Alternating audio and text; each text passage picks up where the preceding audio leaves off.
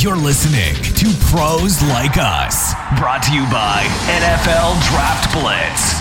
And now, without any further ado, here's Alex and Lou.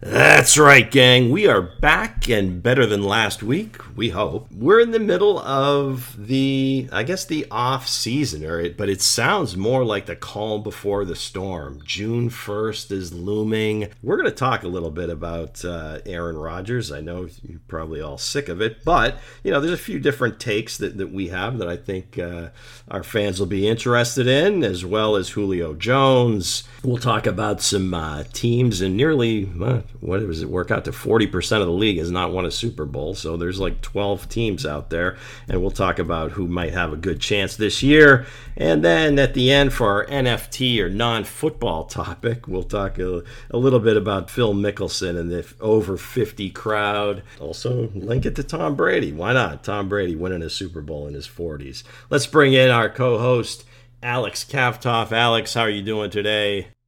I'm doing well, Lou. It seems like Aaron Rodgers is stirring the pot.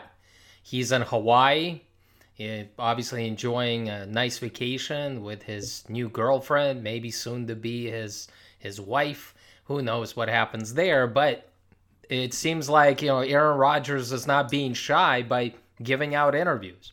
Well, I don't know about shy. I know he's has a relationship with Kenny Mayne, and that's what you're referring to here. Is that Kenny's contract was not renewed, or they agreed to separate, so there might have been some parallels there. But on Kenny's final show, I'm sure everybody has seen it by now, or seen clips and so forth, that Aaron Rodgers came on basically to see his friend off, and through all his machinations and just trying to keep it about Kenny. Kenny kept hammering, and finally Aaron came clean, I guess, a little bit, in talking about just his beautiful mystery, about it's all about the people, about character and the culture, and and just really maybe how the people that helped build it are being forgotten about. Came out and said he really wasn't too concerned about the draft pick of Jordan Love, which that I may have to call BS on that one. But he said he likes Jordan, likes playing with him, working with him, the whole thing. Teammates, loves him. Coaches, loves him. Fans, loves him. Can't see leaving. But I think when you look at it, and this isn't new, it just looks like that. The Packers kind of do business a certain way. They kind of set this in motion last year when they traded up to take Jordan Love. And as Aaron mentioned in the interview, the wrench was when A-Rod had an MVP season. And I'm thinking maybe the Packers thought that his game was starting to slide. We need the next guy. They go from Favre to Rodgers, and maybe they're thinking Love is the next guy. He may not be ready, but here now it appears that Aaron's kind of recalibrated himself. Now is the MVP of the league, and this whole thing is going on. So it's just interesting to kind of see this play out. And I mentioned before we started recording that, oh, by the way, OTA started. Aaron wasn't there. And Jordan Love is throwing to practice squad guys because none of his top 5 wide receivers showed up. Do you think that's a coincidence, Alex? I don't think it's a coincidence by any means, but I do think that this marriage, it sounds like it can't be repaired. Just because his beef is with the front office, like you mentioned. He loves his teammates. He loves his new coaches. He kind of rediscovered himself last year by possibly having that chip on his shoulder once again, because Aaron Rodgers slid in the draft, and his whole career has been built around playing with the chip on his shoulder. And then, he accomplished a lot of things, won the Super Bowl, won an MVP award. Obviously, he felt like he had nothing else to accomplish. All of a sudden, the Packers trade up and draft Jordan Love, his so-called replacement, and it looked like it inspired Aaron to get in there and just work his tail off in order to show the entire world, not only the Packers organization, that he can still play at a high level, because Aaron Rodgers' play was slipping the past couple of years. I also felt that, A lot of analysts felt that based on his play. This might have been the best thing that could have happened to him. Jordan Love is in a no-win situation here, and it sounds like Aaron Rodgers is ready for the divorce. He's ready to call it quits if the Packers don't trade him, and they're not going to trade him, especially after the season that he had. This is not going to end well in all regards. We're not going to see Aaron Rodgers in a Packers uniform again. It just seems like he's been orchestrating this, through the offseason, but he's really relishing all of this. The adulation, the attention. You look at, Brady and what he's done, and it's almost as if, hey, I want what Tom wants. And there's a lot of parallels here, right? Both, I think, seemed like they wanted to play for the San Francisco 49ers. Joe Montana was their god. They both have huge chips on their shoulders for whatever reason. You can look at A-Rod. I mean, he was supposed to go first. He ends up 24th in the draft. Coming out of high school, no real offers, has to go to junior college before Tedford notices him and gives him a shot at Cal.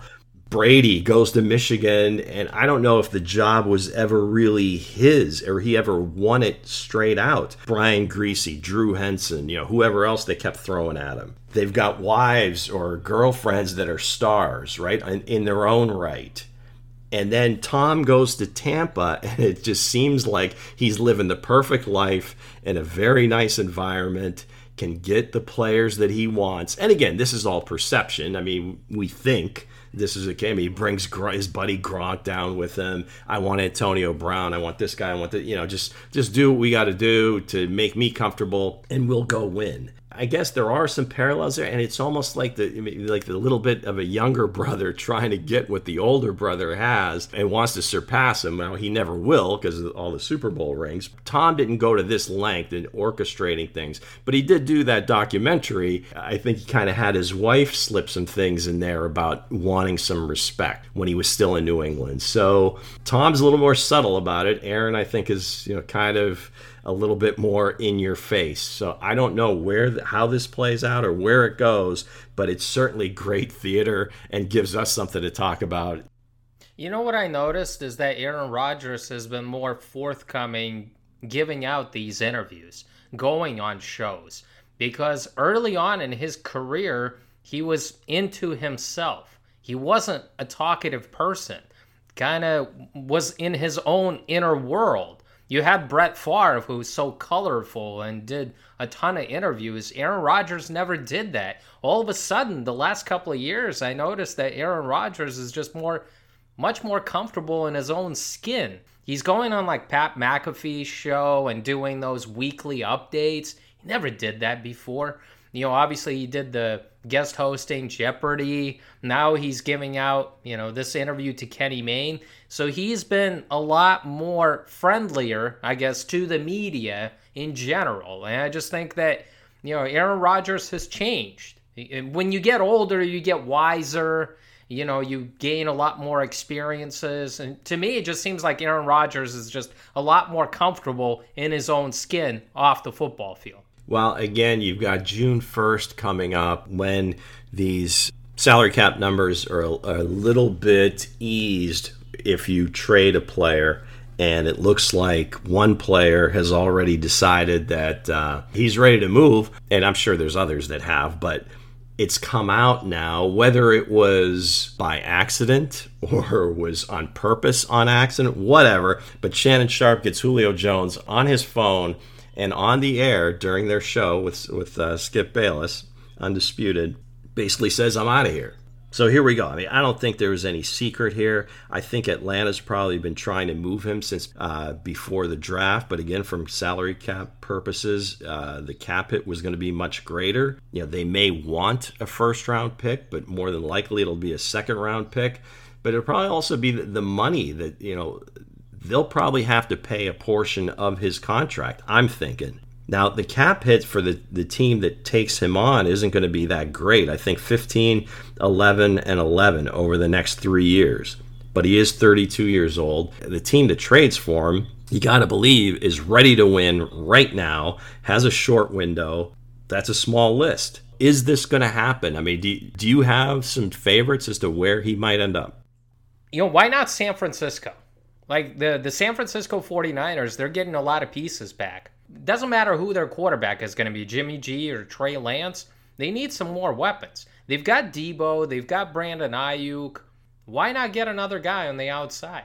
Give some help to those wide receivers and make George Kittle's life a lot more easier. I think San Francisco in the NFC would be the right choice. I've heard a lot of rumblings that it might be Arizona, that the Cardinals are looking at him. And I understand the infatuation there. I mean, Cliff Kingsbury gets another star wide receiver. He already has a few in Arizona. So I guess that landing spot makes sense with Kyler Murray and, the offensive juggernaut that Arizona is. I also think the Colts, in my opinion, the Indianapolis Colts make a lot of sense. They're vying for the playoffs. They might be the favorites in that division. With Carson Wentz coming over, you need a number one wide receiver. T.Y. Hilton isn't that guy anymore. So bring in Julio, have T.Y. as a number 2, and then you will have Michael Pittman as a number 3. That makes your wide receiver core a lot more lethal. And another team, why not the Los Angeles Chargers? You have Justin Herbert. Why not bring in another weapon? You've got Keenan Allen. You've got Mike Williams. Why not Julio Jones? So to me, Chargers, Colts, 49ers, and I guess Arizona, just because a lot of people have been talking about them.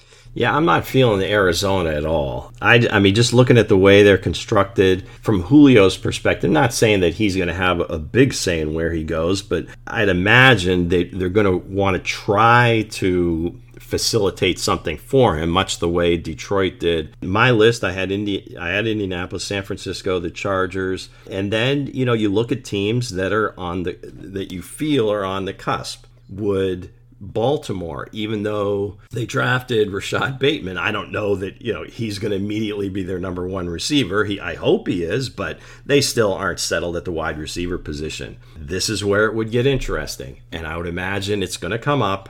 But the Green Bay Packers, right?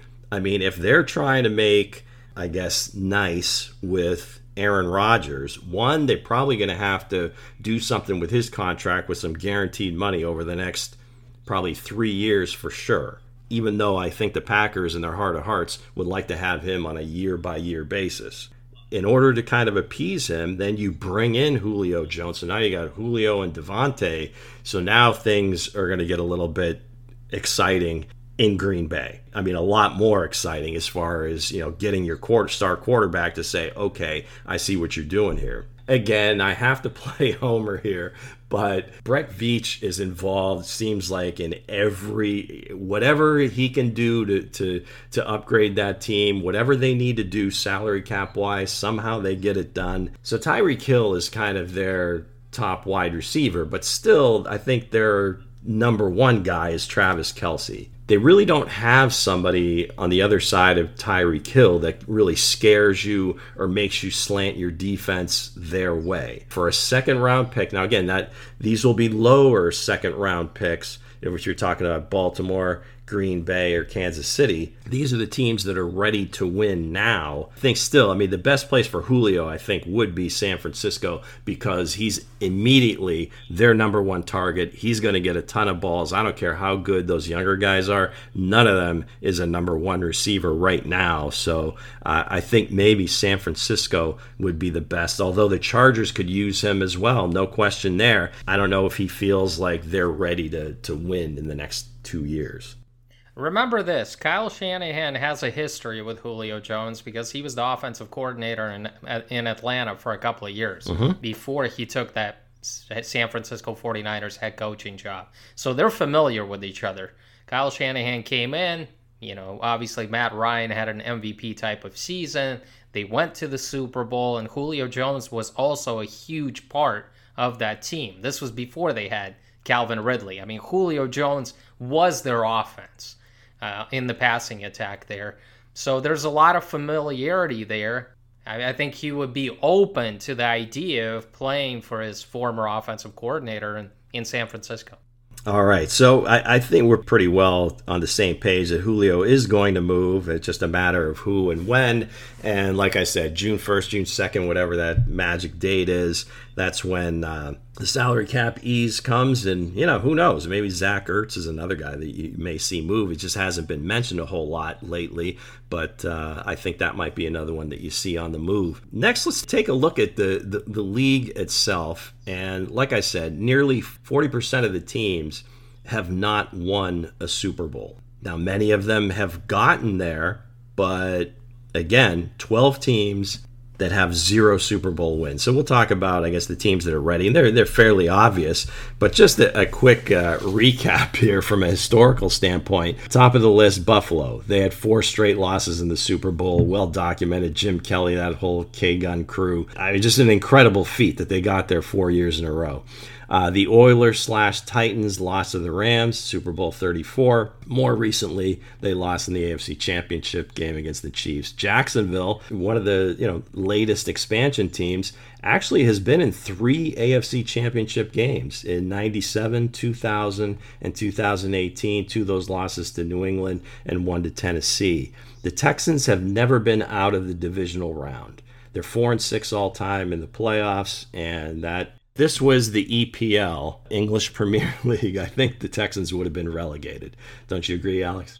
Absolutely. And I think they should be relegated this season because even if Deshaun Watson plays for them, that team is going to have the number 1 overall pick. Yeah. Next, another team that I guess will be in the discussion is going to be the Browns. They've never been to the Super Bowl. Several AFC Championship losses, all 3 to Denver, in really painful ways in 87, 88, and 90. Bengals, of course, have lost 2 Super Bowls, both to San Francisco. Super Bowl 16 and 23. The Chargers organization lost to San Francisco, got blown out by the Niners. That was just a juggernaut of a team with Steve Young. Super Bowl 29, I believe it was. Minnesota has lost 4 Super Bowls. Now, it's been a long time with these, losing Super Bowl 4 to the Chiefs, Super Bowl 9 to Pittsburgh, 11 to Oakland, 8 to Miami. So they've not a whole lot of luck in the Super Bowls. Detroit, again, they should probably be relegated as well. They have played in 1 NFC Championship game. They've got NFL championships. They've just never been to a Super Bowl. But the 1 year, 92, with Barry Sanders, they got crushed by the Skins, 41 to 10. The Washington football team at that time, they were the Redskins. Carolina has lost 2 Super Bowls. New England, of course, and Denver. New England game was close. Denver game, depending on who you talk to and watching the game, it really wasn't. The Denver defense really took them apart. Atlanta, again, lost famously recently in Super Bowl 51, being up 28-3 against New England. And then Arizona, they lost the heartbreaker to the Steelers with the Santonio Holmes catch, or fingertip or fingernail catch with his toenails tapping the inbound. Just an amazing play by Ben and Santonio there. But those are the teams. Some obviously have been there multiple times, not so good. But I think I know where you're going here, Alex. Who do you think has the best chance of these teams? First of all, I want to say thank you for that historical lesson. Well, being at my age, I probably saw many of these games. Now a few of them I didn't. That Super Bowl 4, not so much, but a lot of these games I actually did witness on TV. I always felt bad for Buffalo, especially in those couple of Super Bowls where they lost to the Dallas Cowboys, and I always felt like that was an exciting team with Reed and Thomas and Kelly. It was an offensive juggernaut before there was offensive explosion in the NFL. So I have to go with Buffalo. That's the top choice. It has to be, especially with Josh Allen coming off an MVP type of season. He really took a huge step forward this year. Their defense is good. They've got a pretty good offensive line. They've got some weapons on the outside at wide receiver, especially with Stephon Diggs coming over last year. That made a huge difference for Josh Allen.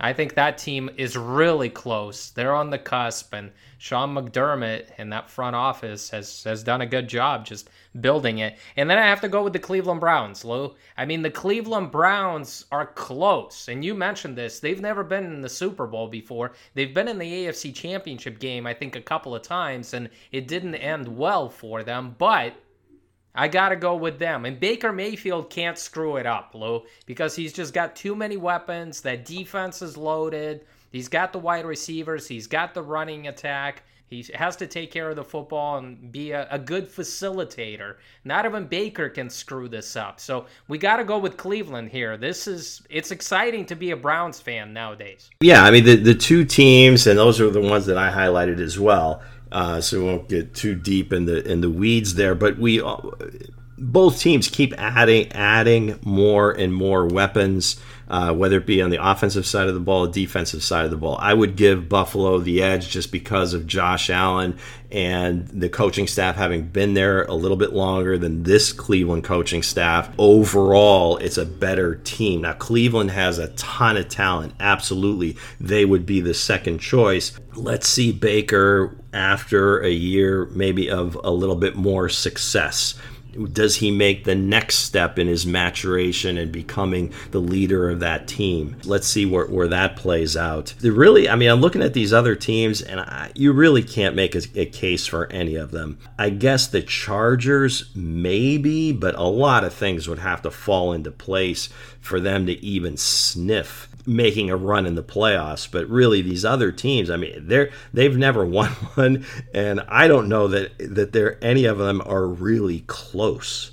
I think the Tennessee Titans, I mean, we have to give them a little bit of a break. I understand that Arthur Smith has moved on to Atlanta, but if you look at that team, Tannehill has rediscovered himself. They still have Derrick Henry, probably another year or two. He could still take that load and carry that team. I think that defense is going to be better this year just because of Vrabel is kind of giving his responsibilities as the defensive coordinator, and they have to be better because they weren't very good last year. They were in the playoffs. I think the Tennessee Titans are a team that has a short window, but if they improve on defense, which I think they will, I think that's another team that's closer than you think. I just think Tannehill maybe has reached kind of his peak. He may continue at this level for a while, but I don't know that he has much more room to grow to where the point that he will overtake, Mahomes or Josh Allen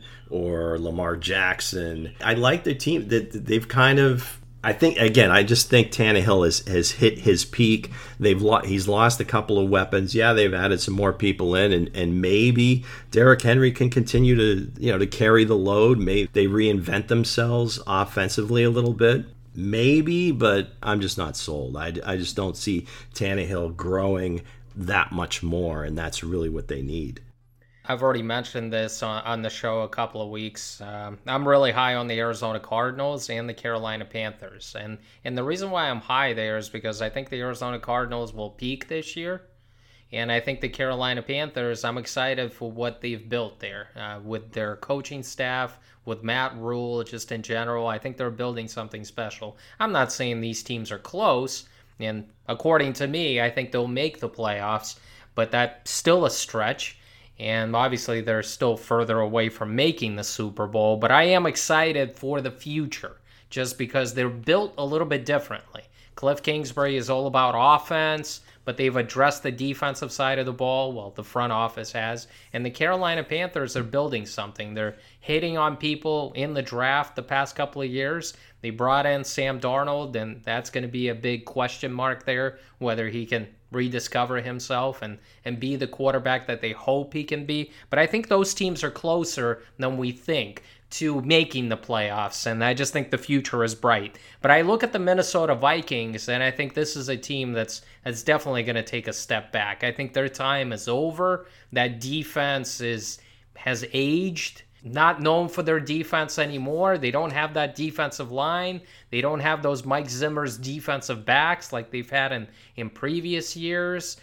Kirk Cousins is who he is. He's a pretty good quarterback, but he's not a guy that's going to take you to the playoffs. So I think the Minnesota Vikings, just in general, are a team that that's going to take a huge step back this year. Yeah, they're just spinning their wheels. Kind of, rolled the dice with Cousins on 2 contracts now. I mean, you got to applaud the guy's made so much money for being just above average quarterback. I don't know that anybody in the league would look at him and say, okay, this is an elite guy we can win a Super Bowl with. So that hamstrings you a little bit, cap-wise. You see the losses on their defense. So again, I mean, you hate to say they're going to be in rebuild mode again, but it seems like that's the way that they're going. And I'm excited about the Panthers as well. But again, it's all going to hinge on, do they have their quarterback? Is Sam going to be the guy? I mean, I hope it's him. I think he's got the talent to do it. You just hope that mentally he's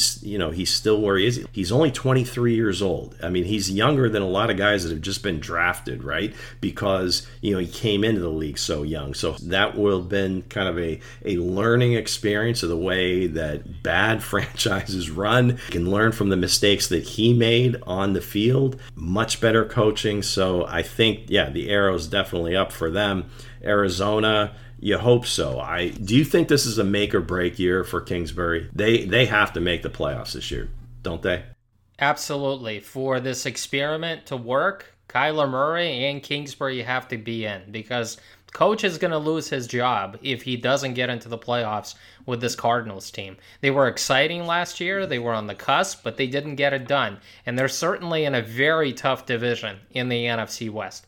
I do believe they will win it, but they've got the Rams, the 49ers, the Seahawks, and the juggernauts that those teams have at quarterback. I mean, Stafford, Russell Wilson. It's going to be definitely tough for them. This is it.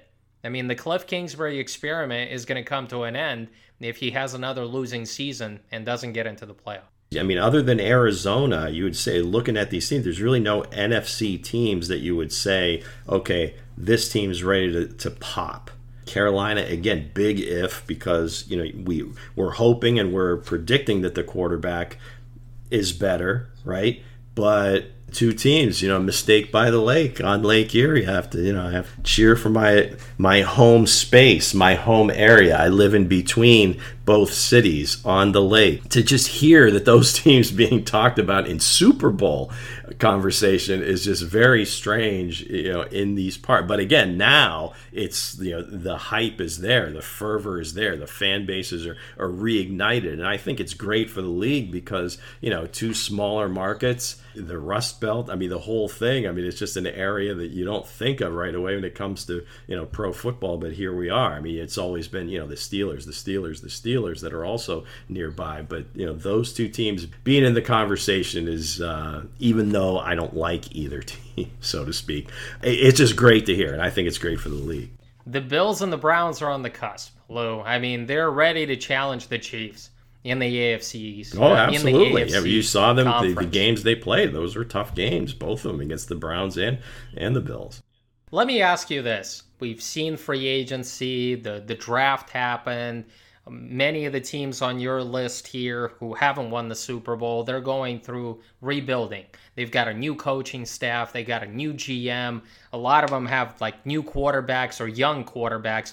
Out of the 5 teams that are very far away from the Super Bowl right now, but who do you give the best chance in the next 2 or 3 years? And the teams that I'm talking about are the Cincinnati Bengals, the Atlanta Falcons, the Detroit Lions, the Houston Texans, and the Jacksonville Jaguars. Let's stick to those 5 teams. Who do you think has the best shot in the next couple of years? Well, again, I guess the first thing that you always look at, okay, yes, it's the quarterback, but okay, which teams have some strength or looks like they're on the cusp of maybe having good lines of scrimmage? And you hate to sound like old school or the old guy or whatever, but you got to have that. I mean, yes, you have to have the quarterback, no question at all. To me, it's hard to say the Bengals, but with Joe Burrow, of those 5, because I mean, obviously Deshaun Watson is the best quarterback of that crew,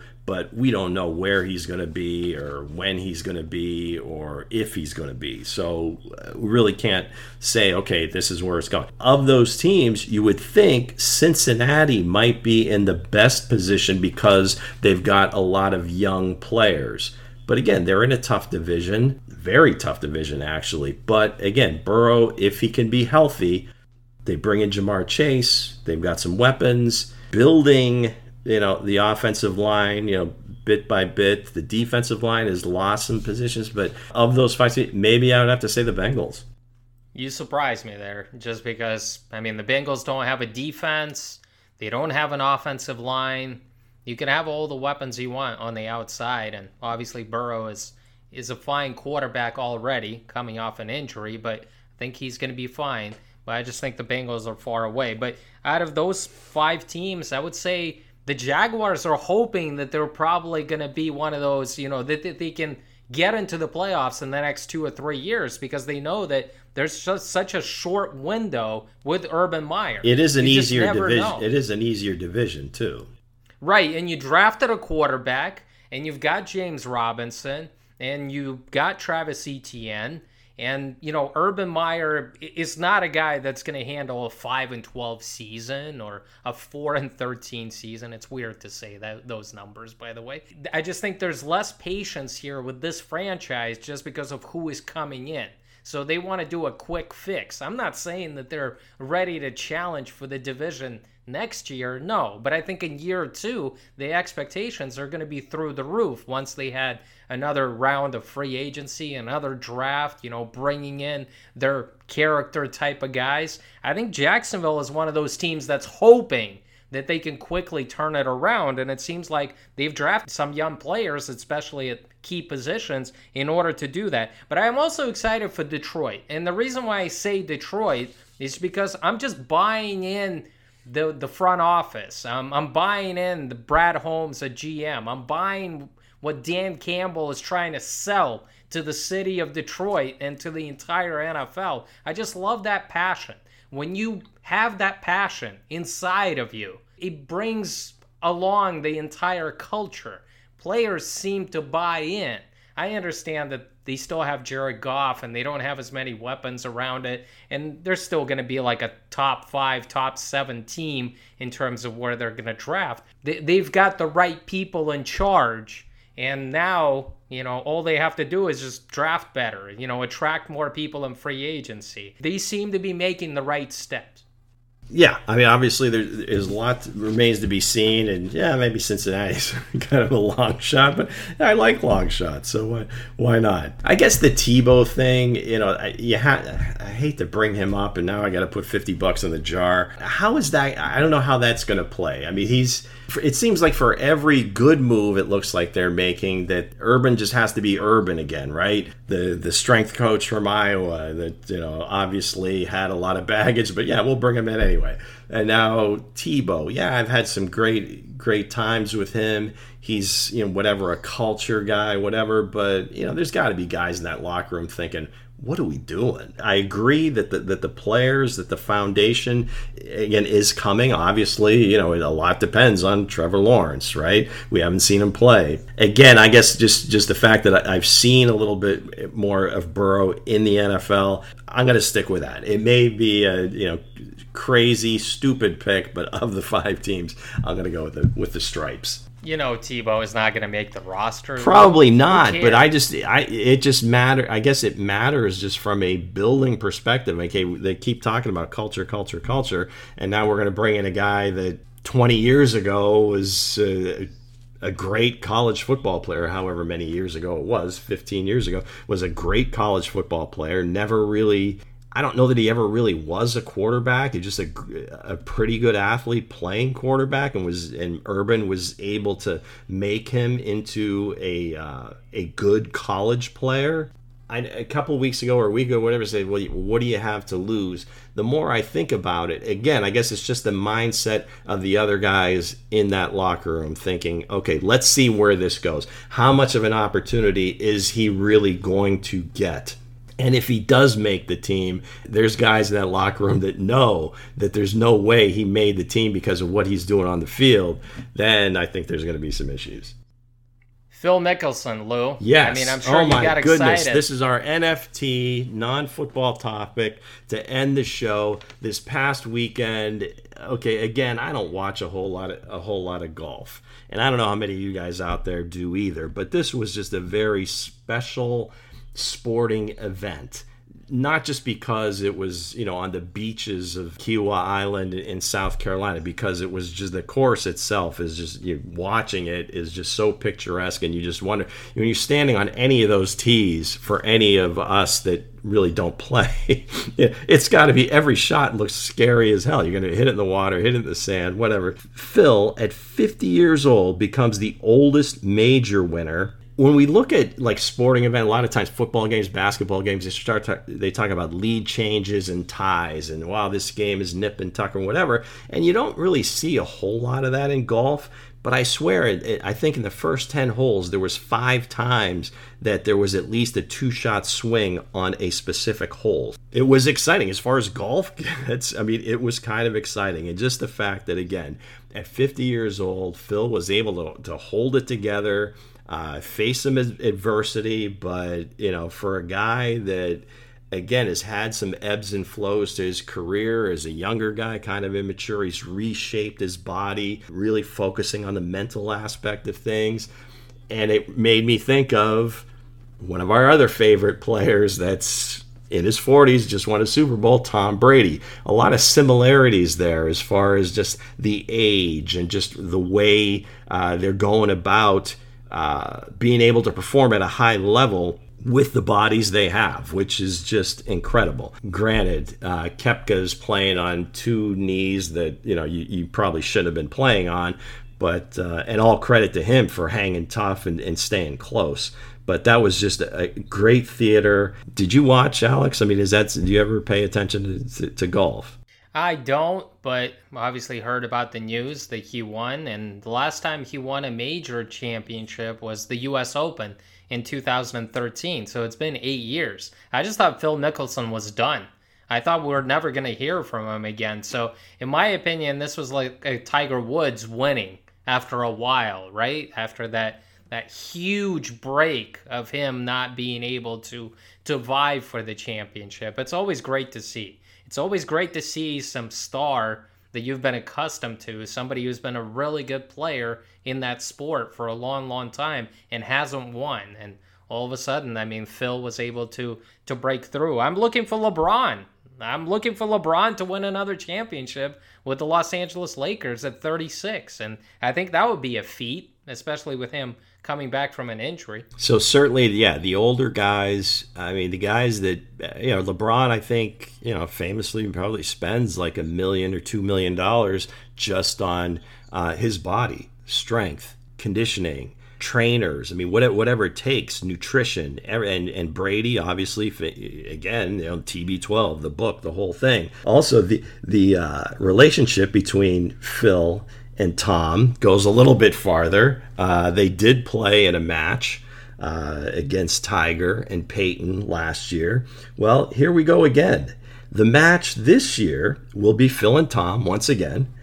But this year, to add to the intrigue and to kind of wrap this all up with Aaron Rodgers and kind of the big brother, little brother thing, is A-Rod with Bryson DeChambeau will play in the match against Phil and Tom on July 6th. Some course in Montana. DeChambeau, for those of you that aren't golf fans, is a guy that just hits the ball a ton. He has built himself up. He is a go for broke on every hole type of guy. So from a major standpoint, that might curtail some of his opportunities. But in a match like this is going to be tremendous. And not so much even for the golf, but just the trash talking, which I think has already started.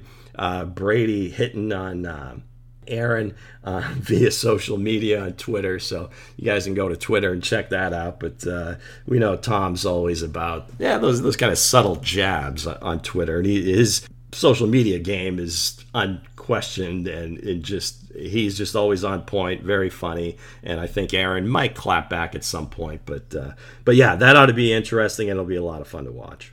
So you're telling me Phil Mickelson and Tom Brady are gonna, rub on Aaron Rodgers for good luck, and therefore, whichever team is in need of a quarterback, I mean, they should just pull the trigger. All right, Denver, it's time to get on the phone. It's time to get on the phone and give up the entire farm for Aaron Rodgers, because I think Lou is saying there's a pretty good chance that Aaron Rodgers might win a championship next season. On live TV. Why? That would be awesome. That would be completely awesome.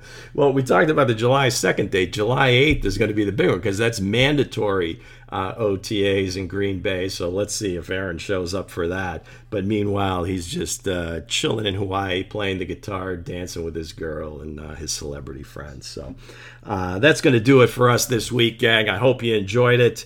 It is the off season, so we'll be a little bit looser with things and maybe touch on some non-football topics, if you would. It all kind of winds its way back into the football thing with Phil and Tom. And for Alex, I'm Lou. Peace!